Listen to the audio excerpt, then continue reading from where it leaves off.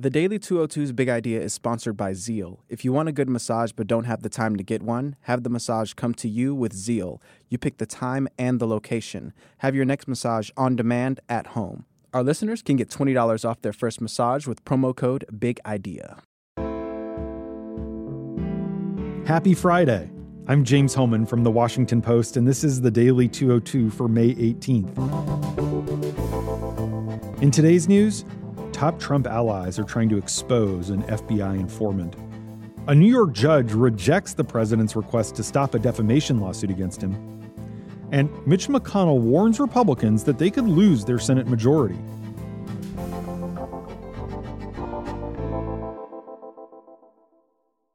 But first, the big idea.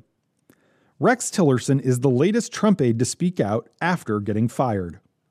President Trump's administration has seen more turnover than The Apprentice. Quite literally, in fact. Trump's television show would lose 15 people a season. This White House has already seen more than 3 times that much. Many have been fired or forced to resign. Several found out on Twitter. This creates bad blood and political risk for the president. Now, most won't go all Jim Comey and write brutal tell-alls. But a commencement speech delivered on Wednesday by former Secretary of State Rex Tillerson underscores the potential peril. In his first major address since leaving Washington after he was fired in March, Tillerson told graduates at the Virginia Military Institute to remember the importance of integrity and honesty. He never mentioned Trump by name, but he didn't need to. His meaning was very clear. Here's a taste of the tack Rex took during his 20-minute speech. When we as people, a free people, go wobbly on the truth, even on what may seem the most trivial of matters, we go wobbly on America. If we do not as Americans confront the crisis of ethics and integrity in our society and among our leaders in both public and private sector, and regrettably at times even the nonprofit sector, then American democracy as we know it is entering its twilight years. Tillerson becomes just the latest ousted aide to speak critically of Trump after being shown the door. David Shulkin was fired as Veterans Affairs Secretary, also in March, unceremoniously on Twitter. He immediately submitted an op-ed to the New York Times, gave an interview to NPR, and then appeared on ABC's Good Morning America. With bloodshot eyes, he complained that Trump's political people were trying to privatize the VA so that other people could profit off of it. Here's what he told George Stephanopoulos. These political appointees, I think, feel that what we need to do is dismantle the VA and move everything to the private sector. That would not be a good thing for our veterans. That would be reneging on our country's commitment to those who have served us. And then, of course, there's Omarosa Manigault, a former contestant on The Apprentice who got a high-paying senior job at the White House only to be fired by Chief of Staff John Kelly. It took her just a few weeks to appear on the CBS reality show, Celebrity Big Brother. Another contestant asked her if everything is going to be okay in the country. She said no. I was haunted by tweets every single day. What is he going to tweet next? Manigault added that she wouldn't vote for Trump again in, quote, a million years. White House spokesman Raj Shah responded by saying Omarosa was fired 3 times on The Apprentice and, quote, this is the 4th time we let her go. It's sort of a wonder, frankly, that more people who were unceremoniously fired have not publicly criticized Trump. At least not yet. And that's the big idea. Here are 3 other headlines that should be on your radar. Number 1, Trump allies are waging an increasingly aggressive campaign to undercut the Russia investigation by exposing a top-secret FBI source. The effort reached new heights on Wednesday when Trump alleged that an informant improperly spied on his 2016 campaign and predicted the coming scandal will be, quote, bigger than Watergate. Leaders of the Justice Department and intelligence agencies warn that publicly identifying this confidential source will put lives in danger and imperil other operations. The stakes are so high that the FBI has been working overtime the past 2 weeks to mitigate the potential damage to the source and the investigations he or she worked on if his or her identity is revealed.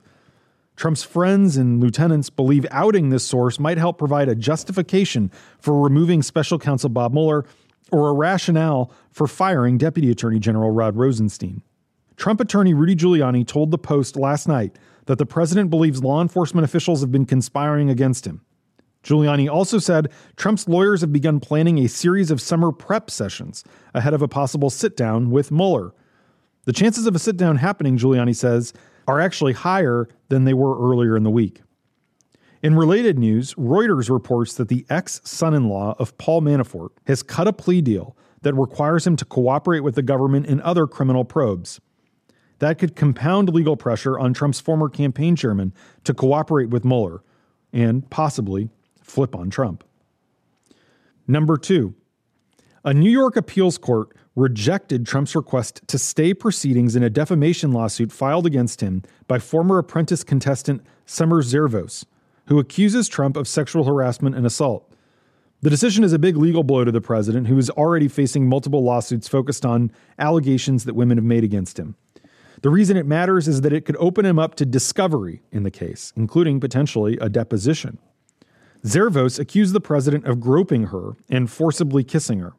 She sued Trump for defamation after he denied her accusations, along with every other woman who has accused him of unwanted sexual conduct, and called her a liar.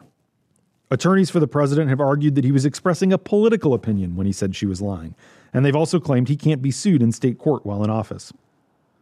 Number 3. In an interview with the Washington Post, Senate Majority Leader Mitch McConnell warns Republicans that their Senate majority is, quote, absolutely in play, countering the argument that the House is the only real battleground in November. He told us yesterday that the battle for the Senate will run through the following states: Arizona, Nevada, Tennessee, Montana, North Dakota, Missouri, Indiana, West Virginia, and Florida.